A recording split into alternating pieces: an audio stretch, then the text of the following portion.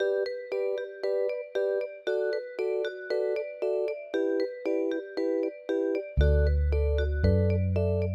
is the thing with feathers. Hope is the thing with feathers. That's like a bird. Like a bird. That perches in the soul. That perches in the soul.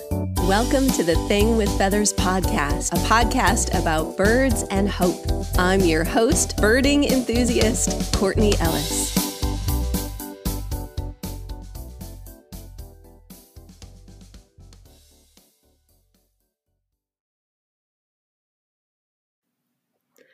Welcome back to the Thing with Feathers podcast. I'm your host, Courtney Ellis. So excited to have with us today Jody Collins.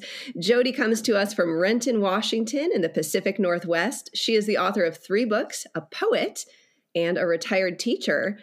But perhaps most importantly for our purposes, she loves the birds. Welcome, Jody. Oh, thank you. Yes, I do indeed love birds and I love words. So thanks for having me. There's a good synergy there, isn't there? Yes. Well, Jody, tell us a little bit more about you, who you are, what you do, what lights you up in the morning.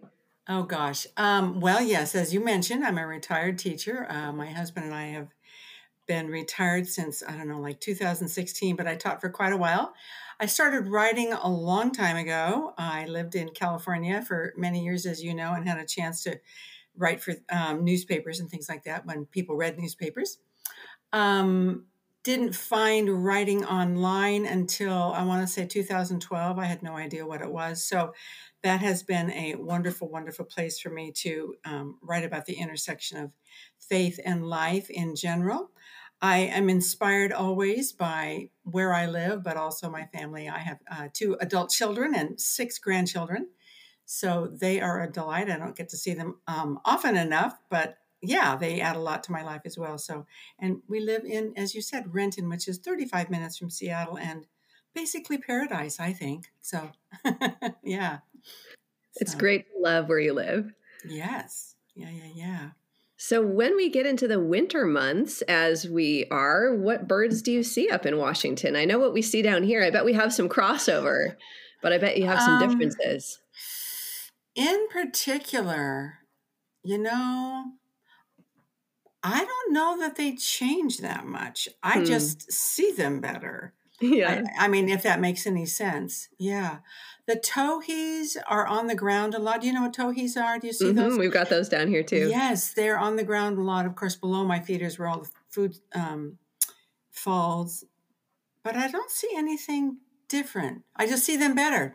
Because there's no leaves on the trees. So. You have a fairly stable climate that doesn't change all that much from summer to winter. Well, perhaps that's a misconception. We get some pretty warm summers, definitely. Yeah, I mean, it can be, it can be in the 80s for like 4 days in a row. Gee whiz. Yeah, and very, very cold in the winter, which is surprising to me. I still see hummingbirds in the winter because we put feeders out, which some birders tell you not to do. It is an area of controversy, for sure. Yes. Yeah. So I have feeders, if it helps. Which side I'm on of that issue. I have a few feeders. Oh, we also have some native plants, but we also have some feeders. So. Right. Well, we've got 4 bird feeders up on our deck. We know what side of the issue you fall down on. Right. We're kind of crazy. Well, Jody, how did you get started in birding? What inspired you to begin? It's so interesting. As I said, we lived in California. I was born and raised down in Southern California and then moved to Central California when I got married. But I don't think I had enough time to pay attention to the birds. I'm sure they were around.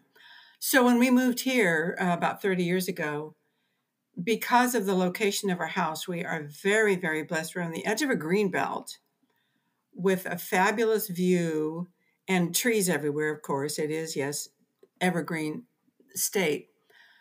And I don't know. I think my sister-in-law mentioned something to me. She had the big Sibley bird poster. Yay. Oh my gosh. It's such an awesome poster. So she kind of got me into it. And then we bought the poster. Then we bought binoculars. Then we started buying books. And yeah, we've been paying attention ever since. And yes, that's so probably because of where I live and the time. So I love your word of we've been paying attention ever since. I think that really encapsulates so much of birding and also so much of writing. It's about learning to see, learning to listen, learning to notice, and then learning to share what you've noticed. absolutely. Yes. Oh yeah. My granddaughter, my oldest granddaughter, when they come visit, she knows to get Nana's bird book and binoculars and go sit outside on the deck. And she wraps herself in a blanket. She's been doing this since she was 7 years old. She's 16 now. And she makes her lists. So I'm saving her lists. So I thought, oh, yay, of all the grandchildren, I've got at least one that's paying attention.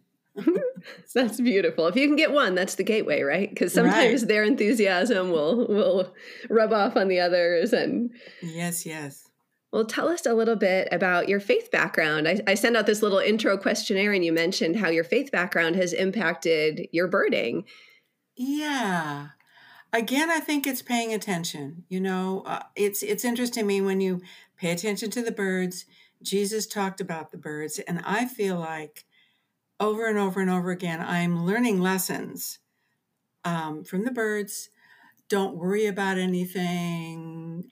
God will provide, which, I mean, that sounds so trite, but I think there's a reason that Jesus used creation so much to teach his lessons. So I think it's the lens that I see everything through, creation and what God has made, because there's so much to teach us. That's probably way too abstract. I don't know. Yeah, I think it's clearly obvious that God speaks through his creation and his faithfulness, and through the birds. They just show up. And they expect you to. They expect there to be bird seed, or when the hummingbird lands on my fuchsia, they expect the nectar to be there. And it's just a constant reminder that you can get up every day, and the reminders are there that God is faithful. So, yeah. And you shared that you're attending a Foursquare church. Tell us about that. What's Foursquare? What is I'm a Presbyterian, so oh my, okay. Foursquare is a playground game, right? That you play with exactly. You play with a ball. Well, my husband and I, as I said, were born and raised in California. So I got saved during the Jesus Revolution and went to Calvary Chapel. I just found Jesus, basically. So when we got married and came to Central California, I didn't know what Foursquare was. It was the first church we went to. They were nice, and we've stayed there forever. Then we moved to Seattle, and my brother was a Foursquare pastor. Foursquare was started by Amy Semple McPherson, I believe, in 1920-ish. Female, obviously, kind of exuberant woman. And the Foursquare is based on the four squares of the gospel: Jesus as Savior, healer, baptizer, and soon coming King. So that's the four squares of the gospel.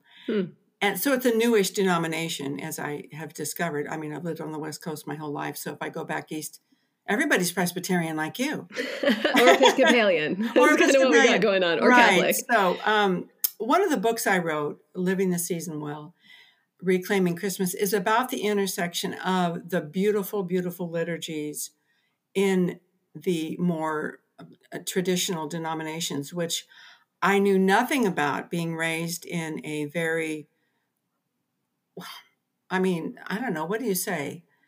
A charismatic Protestant kind of denomination where many of those practices were suspect for some reason because they were rituals of some sort. But since I started meeting people online and discovering these other beautiful practices around the church year, I'm like, what a wonderful way to slow things down and change the lens that you look at Christianity through. So don't tell anyone, but I kind of wish I was Anglican,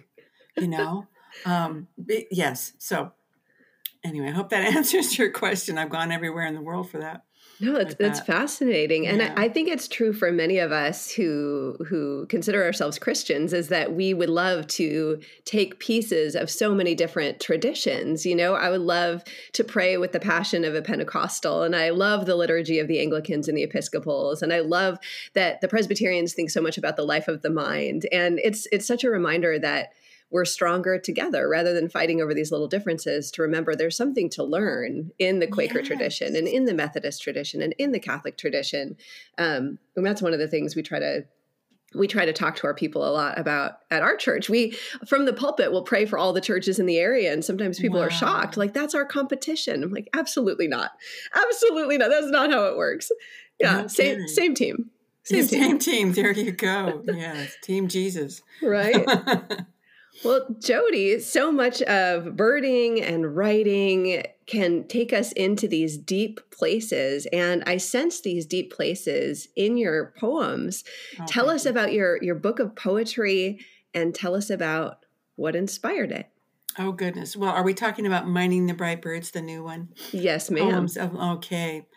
Well, I came to poetry very late. As I said, I've been writing a long time. And when I started writing online, I wrote about the intersection of faith and life, which is the world's broadest topic. But as I have gotten older and found out what I really, really love, I love language and I love paying attention to words.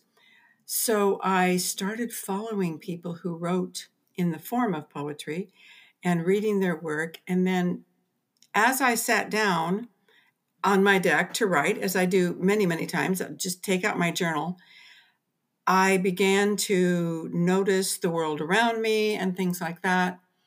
And things turned into poems. So I've learned a lot about how to write poetry, but for me, it's become the best way of expressing things. I like the fact that you have to be very succinct and pay attention.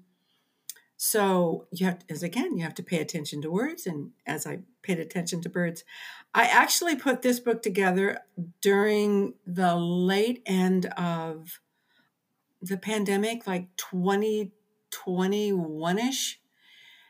Kind of like, okay, what else can I do? I've got all these poems sitting around. I'll see if I can put them together in a manuscript.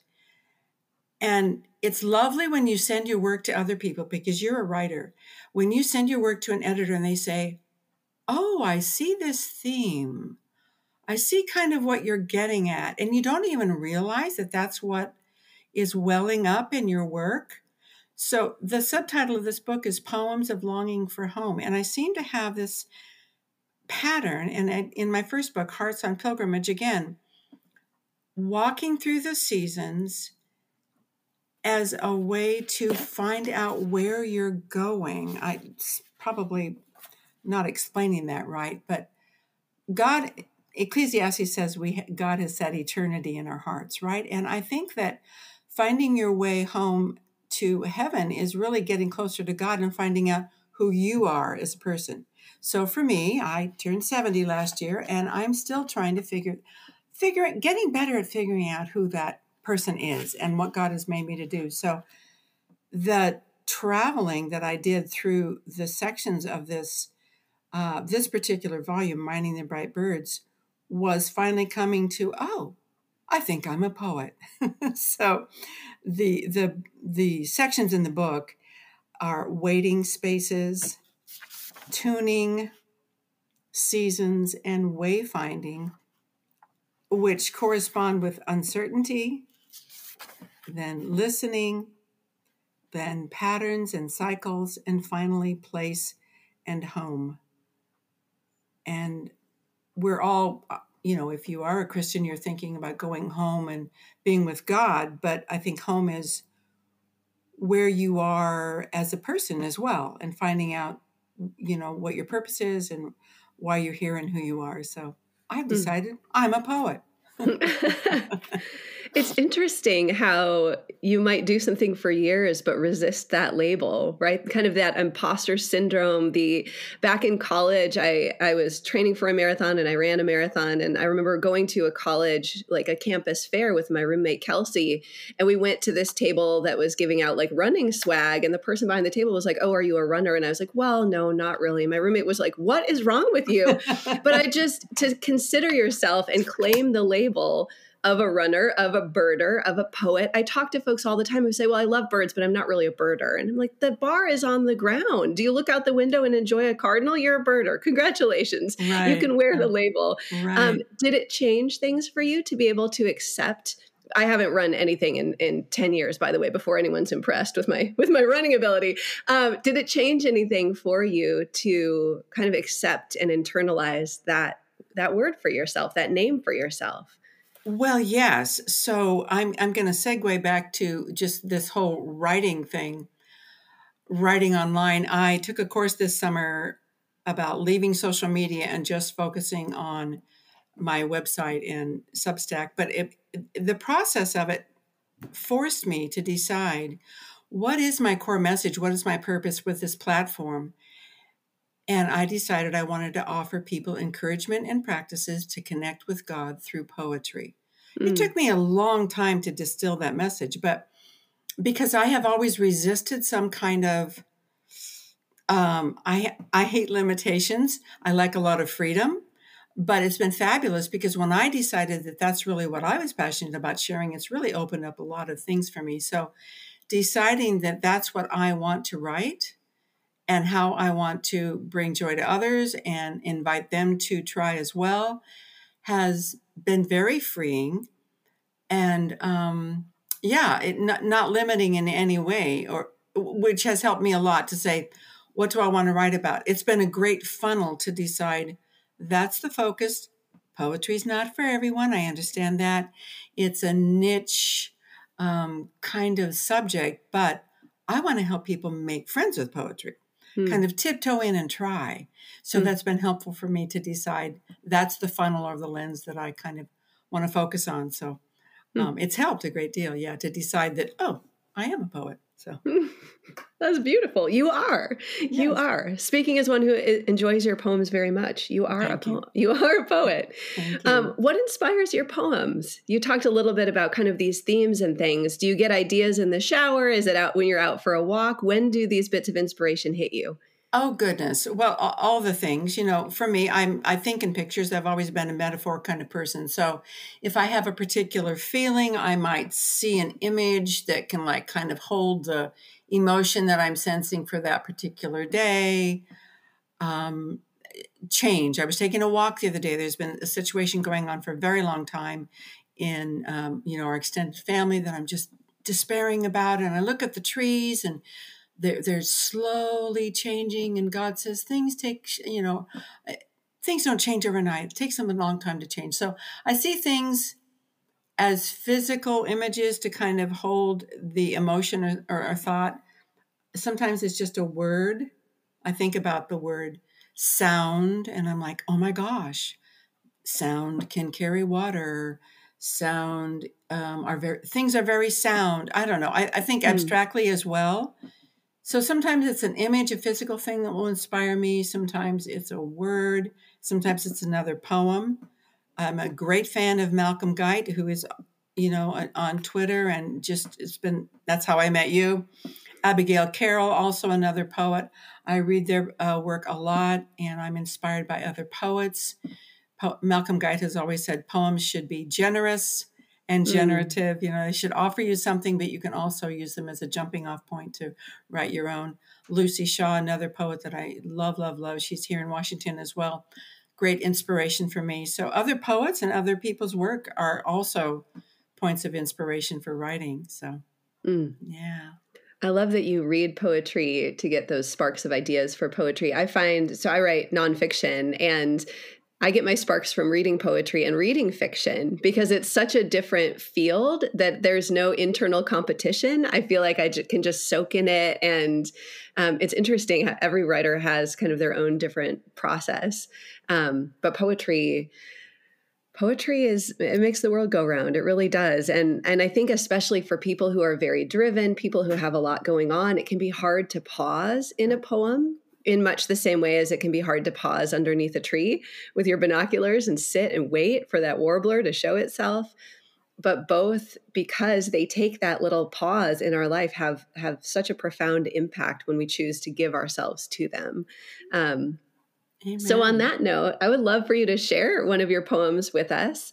Tell us a little bit about where it came from. Okay. Well, I think I will read the poem that the book is called Minding the Bright Birds. I will read that particular poem. This is in the section called Tuning, tuning myself to listen. So I was sitting outside on my deck in the winter time, and it does get very, very chilly here, and it was very, very gray and cold. But as I said, the hummingbirds still show up. And I have a lilac tree way on the edge of my yard. And hummingbirds, I don't know if you know, they like to be way up high so they can survey everything and see what they can go find. And I thought about this particular image as I wrote this poem. So this is called Mining the Bright Birds. I strain towards the future, eyes focused on the far away, past empty, quiet gray, looking for a hummingbird in the snow. Squint at fine twig lines, sliced across white, over emerald in front of dormant sienna. I spy her there, gemstone stately in her royal stance among the branches. The view slows me to the present. It is no effort, truly, to plow my way through buried days, if I but gentle my busy self, settle and sit, sip and settle, welcome the daytime darkness, mining the bright birds. I feel like I'm in your yard. Oh, gosh, thank you. It's a beautiful spot. Yes. The last line, mining the bright birds, came to me because I thought about coal miners. When they're looking for gold or copper or whatever, they're in the dark. All they have is like a little candle on their head. And they're looking for this little teeny tiny spark, something that might glimmer a little bit. So that's why I put that line in there, mining the bright birds. But I do love the winter here because you can see these colors. And you can see the birds so much better. Yeah, I think folks who are just getting into birding have this wonderful discovery that actually autumn and winter, the birds aren't singing as much, but you can find them more easily because they're not camouflaged. They're not hidden by 1,000 leaves. This is true. Yes. You can find them by ear more easily in the spring, but you can't always see them. Yes. So true. Well, Jody, where are you finding hope these days? As you said, you just turned 70 and you have kids and grandkids and you've lived through a pandemic and sometimes the world seems like it's all on fire. Where are you finding hope? Goodness. Well, two places. Again, just in God's faithfulness in creation. And it's, we are in the middle of something that's tearing our hearts apart watching what's going on in the Middle East. And I can despair when I look at the news and then I have to just... the colors just changed here about 2 weeks ago. And I think it's remarkable to me that regardless of what's going on, during the pandemic even, the trees were still blooming, the flowers were still blooming, the birds were still there. And it's just a reminder of God's faithfulness, that the cycles will continue, that He is a firm foundation to trust in. And so that reminder just always gives me hope. And then as I said, I will have 6 grandchildren. The oldest one is 20. The youngest one is 4.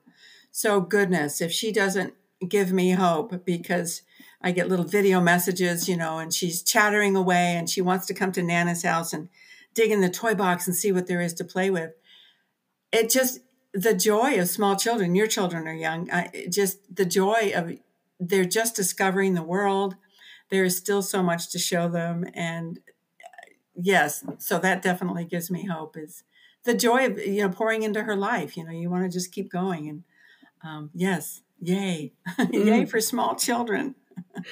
That's one of the things I appreciate so much as a parent of young kids, because I'm often too close to it to see the joy. I see, the relentlessness of it. And I see the fact that, okay, we're going to cook again and we're going to clean up again and we're going to wipe everything down again. But we have these folks in our lives, grandparents and folks who are like grandparents to our kids that, when they spend an hour with our kids, witnessing their joy reminds me, oh, this is special and it's fleeting. It feels eternal some days. When we haven't slept well and Daryl and I are dragging ourselves to the church office and packing all the lunches and doing all the things, it can feel endless. But it's such a reminder that no, this is beautiful. And we can't soak in every minute of it. I don't want to remember the tantrum that happened in Target. We're just going to let that go. But so much of it is a gift. And I really appreciate folks in your generation reminding me of that, often by taking my kids for an hour so I can get that project done, or I can get that nap.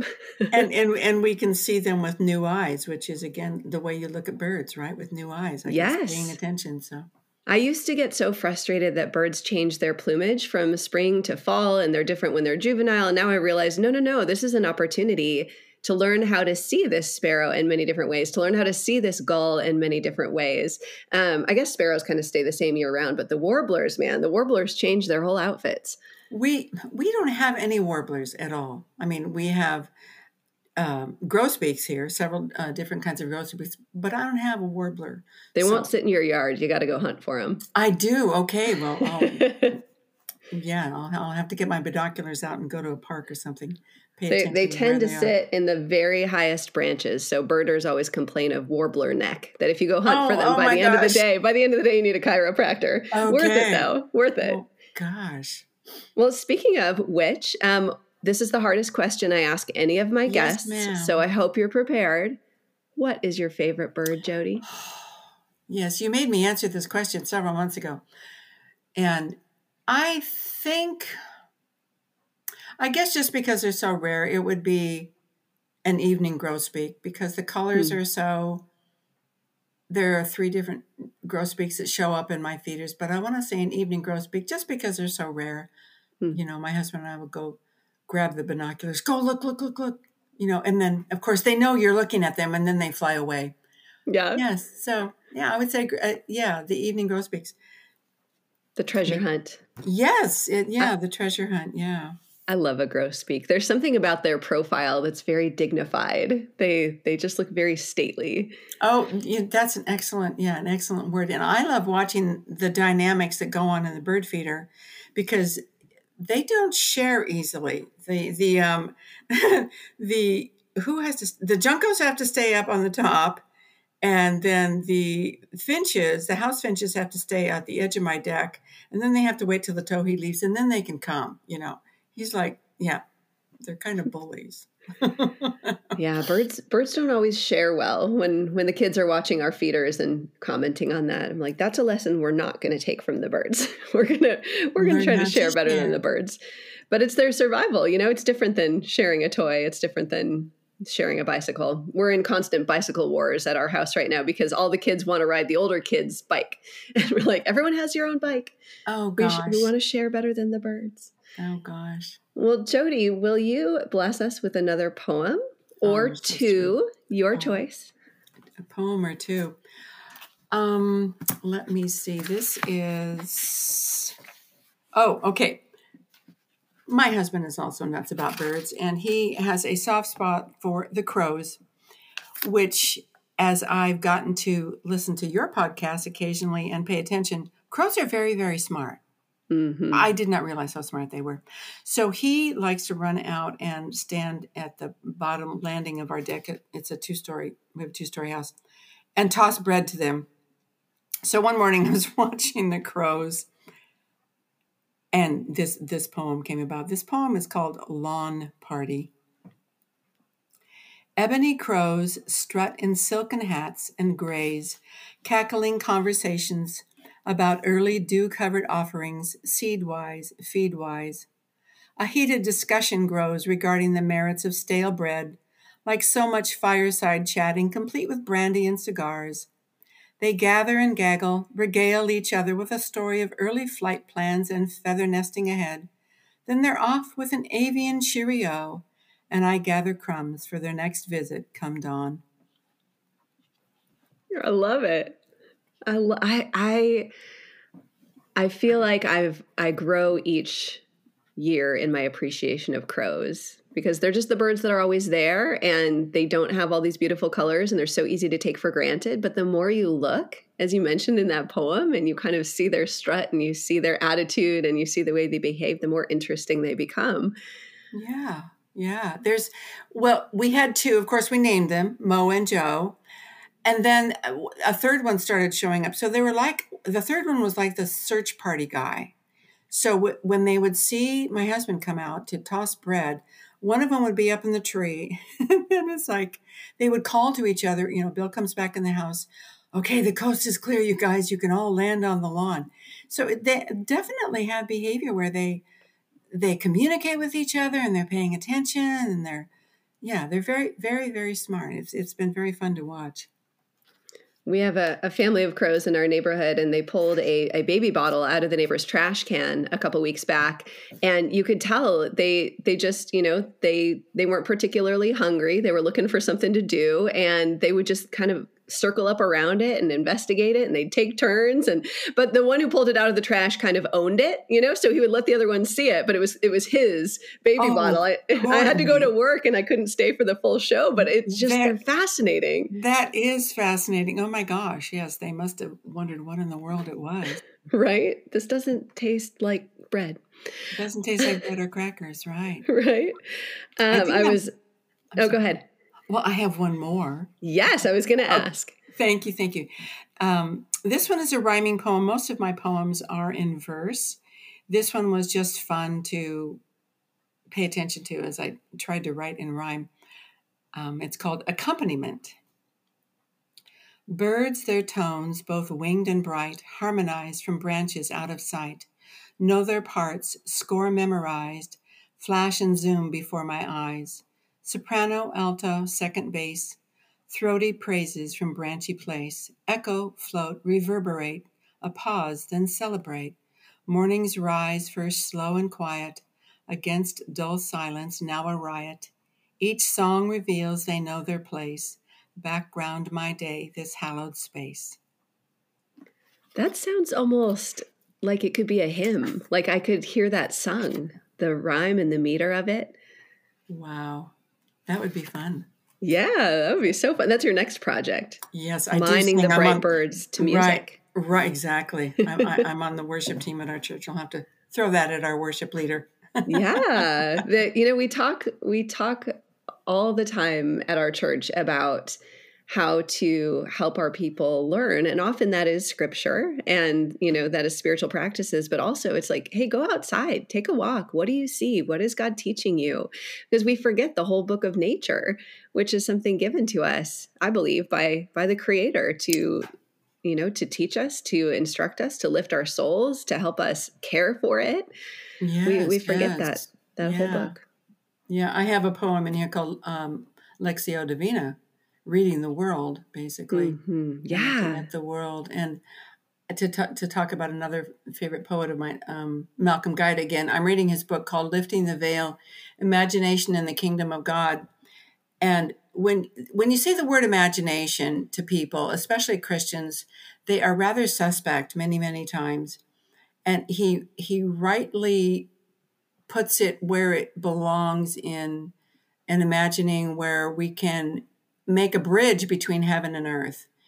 And he cites some lines from Shakespeare, but I'm just more and more and more trying to tell people that writing poetry is a way to worship God. Painting is a way to worship God. Look at the people that made the tabernacle. Look at all the gifts they had.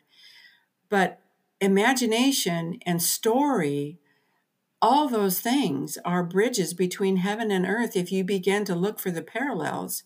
I mean, don't tell anyone. I'm reading Harry Potter for the very first time. I have never read it. When I first became a Christian, it was, goodness, very, very suspect, just all these witches and things.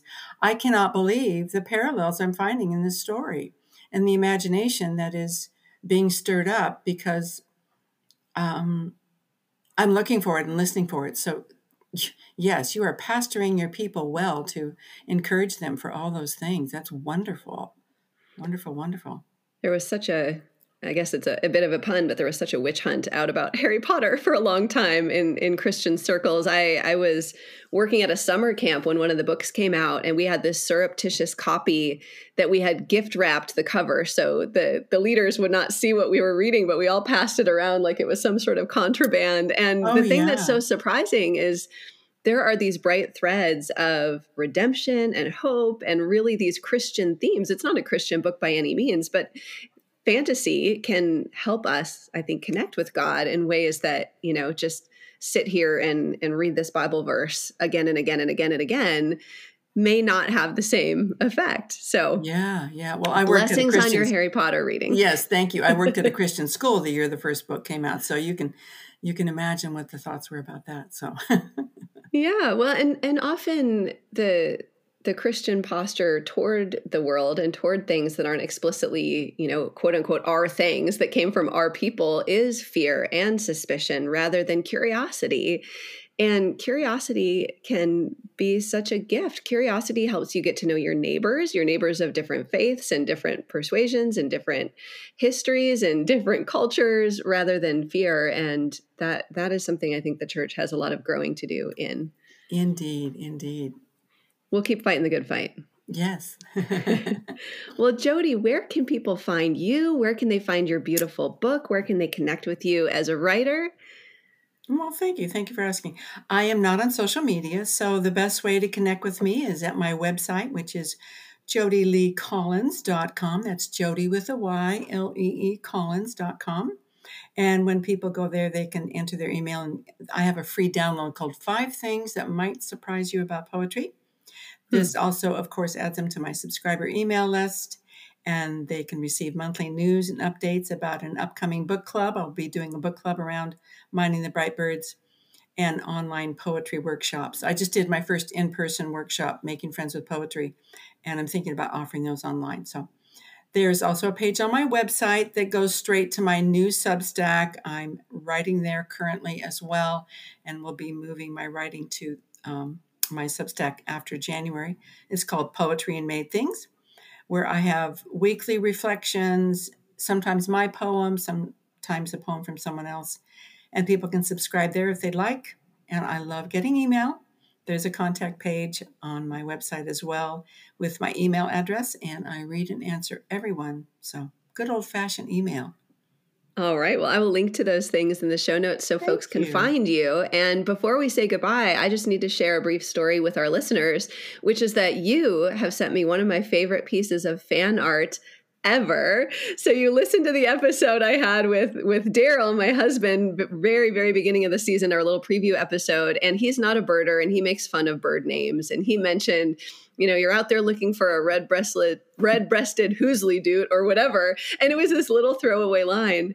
And share with our listeners what happened next. Well, because I had that in my head, I was going through some files, clearing out all my teaching stuff. And I took an art class many, many, many years ago, art for elementary kids. And we had to do this painting of a crazy bird. And I had done a duplicate of this painting, and it was in red watercolor. It was this, I don't even know. It looked like something Dr. Seuss might have painted. And I saw it in my files and went, oh my gosh, it's a red-breasted hoosleydute. I need to mail that to Courtney. So, and it's even signed. It could be worth millions, Courtney. So you now have a red-breasted hoosleydute. That thing is going in a frame, Jody. Going in a frame. I will share the photo with our listeners on my social media, but it absolutely made my day. So we love fan mail, but I mean, hand-painted fan mail that's a level above. Well, and I'm so happy to have found a place for it because it languished in my teaching files for many years. So I'm so glad it will bless you. It's going to live here. It's going to live here forever. I never knew what a hoosleydute looked like, and now I do. There you go. Oh, well, Jody Collins, thank you so much. Everyone, check out Jody's work, her poetry, her books. Minding the Bright Birds is such a delight. There is hope and whimsy, but also these deeper themes that she's wrestling with about faith and the world. You'll enjoy it. It'll bless you. And you can connect with her online. We'll link to those things in the show notes. Jody, thank you for your time. Oh, Courtney, it's been a delight. It's been so yay for Twitter. Even though I'm not there, I'm so glad I met you. So thanks again for having me and talk about birds and words.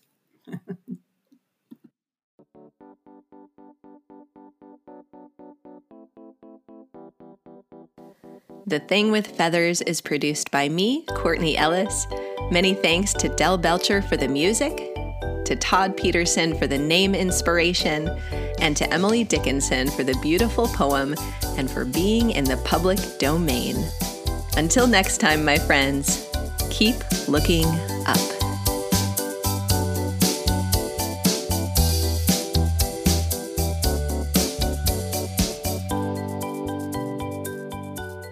What does it go in your soul? Yes, it does.